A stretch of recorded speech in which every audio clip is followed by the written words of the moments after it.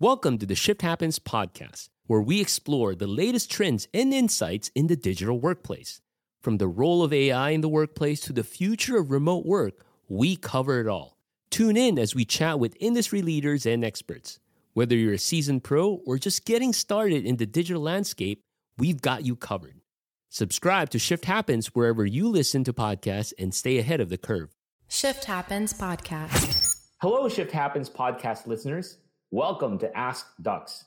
This bi-weekly podcast segment is where I answer your questions about the modern workplace, digital transformation, Microsoft 365, and many more. Send me your question by posting a tweet with the hashtag AskDucks or send me an email at askducks@apppoint.com. I'm joined by my awesome colleague, Kevin Joy, who's here to facilitate the discussion. So without further ado, let's get to this week's questions.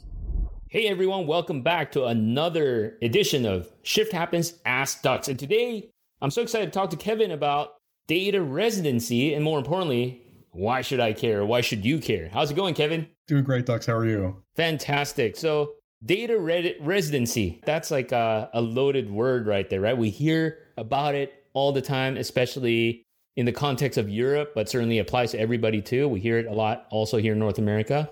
Maybe let's get started with what is data residency? Absolutely. So then, you think about, I know where my things live in my office. I know where my computer is, my desk chair, my coworkers, but the actual data I work with on a daily basis, I might not know where that goes in the cloud. And certainly that ties into the geographic location as to where it's stored. So, we're talking about the storage of personal information within a particular region where the data is processed. And that's also in accordance with the laws of that particular geographic destination. So, Dux, why don't you tell us a little bit about, why it's important for folks to choose providers that support data residency and can give you that transparency into where your data lives?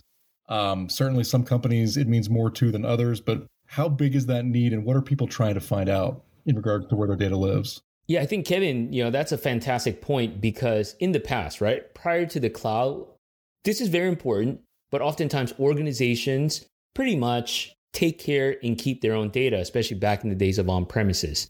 A lot of the providers, organizations themselves, are responsible for the personal information they hold. But today with the cloud, really, in some cases, we don't know where the data is physically stored.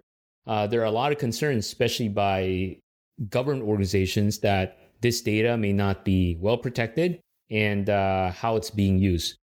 General cybersecurity concern, about government requests, for example, there's been a lot of different cases. I recall a few years ago out in Europe where the US government wanting data to be accessed, but the data was living in a European data center. So that didn't happen. But there are situations like this where governments want to make sure that data sitting in their certain geographies or residency are well protected. And some governments even mandate the data residency requirements as an extra layer of security, especially if you're a government organization. Hence, that's why it's no surprise providers like Microsoft or Amazon or even Google have local data centers, and not just local data centers. They may have data centers specific to that government. So the thinking essentially is my data stays closer to home, therefore it's safer. I have a better handle on what's going on. Is that kind of the thinking there? Pretty much, and it's well protected. Sure. So we see, obviously, there's the acronym we hear a lot around AvePoint is GDPR. Can you tell folks about what that essentially means? And I know it's not the only regulation. There's tons of them out there, but this is kind of the gold standard. What does it mean and what is it meant to do in terms of data residency? Absolutely. GDPR is a data compliance standard that established in Europe. This was one of the first sweeping standard around protecting personal information.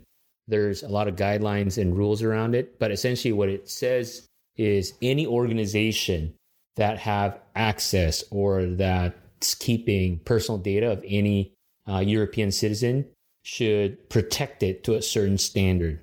If it so happens that those information are breached or anything that happens to it, that organization or that government entity will be held liable and responsible for it. So they lay out guidelines on how organizations are supposed to protect personal information of Europeans. So that's kind of the general big idea and thinking. And then there's a lot of considerations around. So, for example, one common thing that we now see a lot is right to forget. So let's say you work for an organization and you're a European citizen and you leave your employer.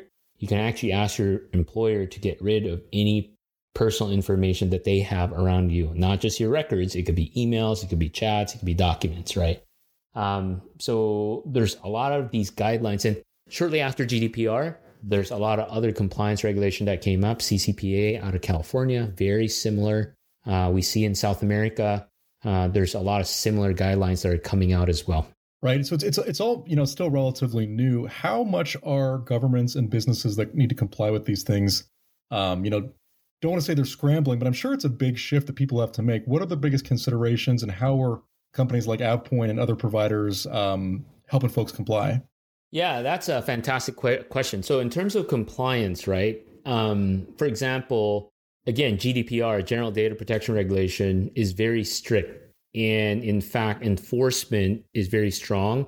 We've seen a lot of companies already are being fined up to 20 million euros, roughly around 20 million US dollars, depending on the exchange rate. But this has been happening. So it's very tough, very strict, and it's being enforced. So what needs to happen is organizations that needs to comply with this not only need to put all these policies in place, but make sure that these policies are being enacted, and they need technology for that. So for us, for example, as AvePoint, we do have technologies and capabilities to help you comply with GDPR and make sure that data is protected. And if you get audited, you can prove that you're complying with GDPR as well. And are there other benefits to strong data residency in terms of things like faster data processing, without information traveling halfway across the world? Is there a speed or an efficiency factor to this? Absolutely. Since your data is being stored closer to you, there is definitely a speed, but frankly, it's not noticeable.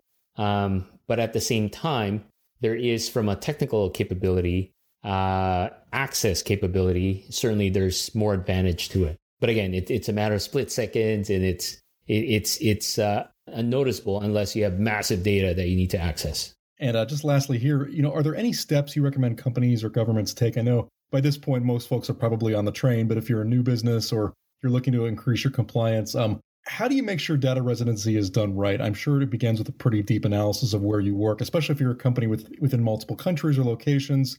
Are there any best practices to making sure you're doing things right? It begins with data mapping, right? Just understanding what data you have and where it's located, especially now. A lot of organizations may be global. You may have colleagues and employees in different parts of the world.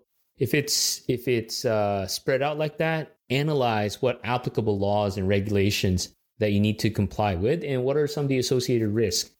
Basically, you need to proactively control your data location, calculate risk, and take actions required to minimize unwanted data exposure and inappropriate access. So long story short, be more proactive about it, know what the policies and guidelines are, and as best you can, enable technology to support those guidelines and making sure that you comply with it.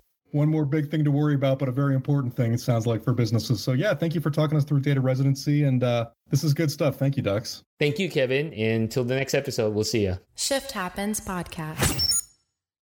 Shift Happens Podcast is a production of AvePoint, Inc., produced and edited by the AvePoint brand team.